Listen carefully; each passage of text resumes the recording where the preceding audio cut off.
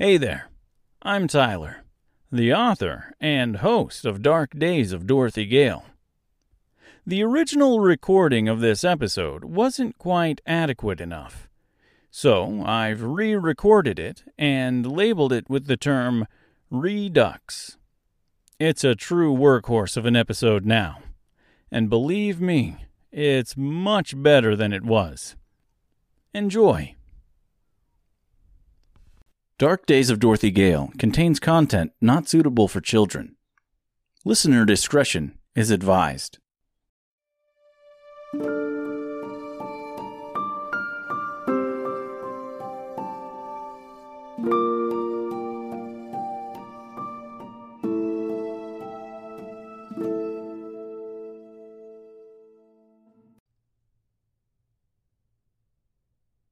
Dark Days of Dorothy Gale. Chapter 8. The Lion. The Tin Woodman, Scarecrow, and Dorothy made it safely out of the woods and settled on a hilltop overlooking a colorful landscape dotted with valleys and small orchards. A long river ran through the landscape, branching off here and there, filling lakes and ponds of various sizes. "It's beautiful," said Dorothy with a heavy sigh, looking down at the scene. "So much color. Not like back home." The Scarecrow looked down with her. "It's not quite what I imagined the world to look like outside of the forest. I always pictured a much more intricate place." The Tin Woodman joined them and looked over the land as well. "This is only a small part of it, Scarecrow. Oz is much more than the valleys below. It is a large place, comprised of sprawling cities, oceans, deserts, and of course, the Green City itself. We have a long way to go before we get there, though." "Have you ever been?" asked Dorothy. "To the Green City of Emerald?" "Once. Only once. Before the wizard banished the witches. It wasn't like they say it is now, though. It was of ordinary color back then. Emerald wasn't green yet. It was large, but it was not the metropolis of today. In fact, despite its size, it seemed quaint." There was a brief moment of silence as they all contemplated the thought of the ever-changing state of the world. It was a nice moment, a peaceful moment. The Scarecrow turned and faced his shiny rival. As he opened his mouth to apologize for being such a jerk, the Tin Woodman reached out with his sharp fingers and plunged them through the Scarecrow's shirt, pulling out a large tuft of straw. "Ouch! Good God, man! What was that?"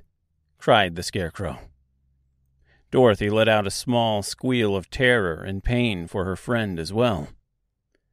"What the fuck is wrong with you?"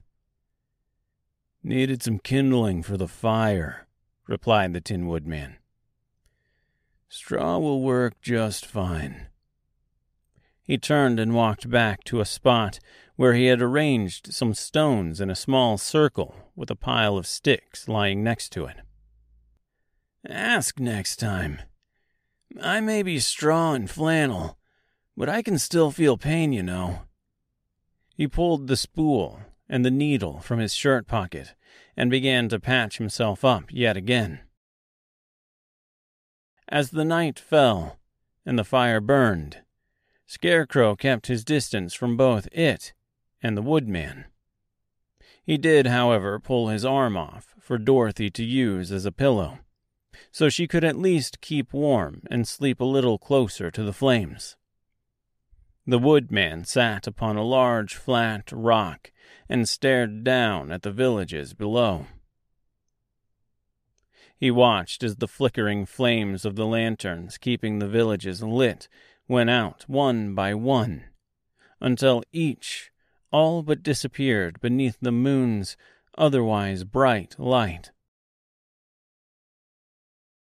The morning came back around, and Dorothy was nowhere to be seen. The Tin Woodman searched the area with Scarecrow, but neither of them were able to figure out where she had gone, or why she had left. "I should have known she would leave," said Scarecrow in a sullen voice. "I may not have known her as long as you, or as well as you, but she hardly seemed the abandoning type." He continued to look around. "Besides, she left her bag here." He motioned to Dorothy's backpack sitting by the now extinguished fire. The Scarecrow looked down at the bag. The woodman was right. She would have taken it with her. It was important enough for her to risk her life, to go back for it in the cabin in the woods. She certainly would not have left it behind now. They collectively turned their attention back to the woods, just in time to see Dorothy emerge from the tree line with a look of sheer terror in her eyes, and a wicker basket hanging from her right arm. She came to an exasperated stop in front of her two traveling companions. She fell to her hands and knees, spilling the picnic basket at the woodman's feet. Between gasps of air, she tried to speak, opening her mouth, but only finding herself capable of sucking air. Realizing it was going to be impossible to warn her fellow travelers of the impending danger with speech, she instead turned back toward the woods and pointed. They each looked back at the tree line and watched as a giant lion emerged with a loud, thunderous roar. A lion so large it was easily twice the size of even the biggest lion outside of Oz, in Dorothy's world. The great beast leapt with resounding ease and grace from at least 100 feet away. Its intent was clear: to land on Dorothy Gale. The attempt on Dorothy's life, however, was thwarted by the quick-thinking Tin Woodman as he knocked the lion back with a swift blow to the head by the blunt end of his axe. They all watched as the ego-bruised beast stammered off into the distance with a loud whimper, its tail dragging on the ground. The woodman looked down at Dorothy, then at the wicker basket on the ground, apples strewn all about. Had he any veins left in his body or blood to flow through them, it would have boiled at this very moment. He watched as Dorothy slowly climbed to her feet and knocked her back down with a flat-footed kick to the chest. It was so hard that it knocked what little wind Dorothy had regained right back out of her. She could feel her ribs bruising immediately. He knelt down beside her and placed the blade of his axe to her throat. The cold steel pressed down to the point that she knew if she so much as swallowed out of fear, the blade would cut into her soft flesh. Maybe not kill her, but certainly cut her. "Why?" he screamed, looking into her dark green eyes with his own hollow eyes. "Why did you choose now to return? Why did you come back here? to torment me further? Haven't I suffered enough already? Why are you here?" Dorothy had no response. She had no idea what he was talking about, and certainly had no idea what he wanted to hear. The Scarecrow, in a moment of sheer panic, mustered up all his strength, what little he had, and lifted a large, nearby rock. He swung it at the woodman's head.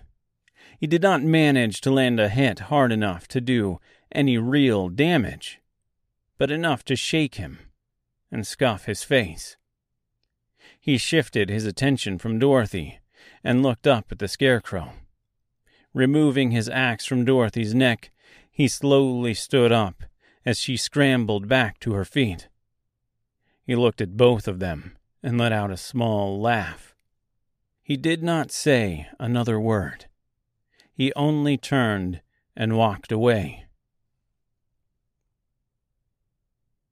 Dorothy and her savior watched as he disappeared into the distance. The lion jumped out from behind a rock, and the woodman stopped momentarily to look at him. He only shrugged and continued on his way. The lion close behind.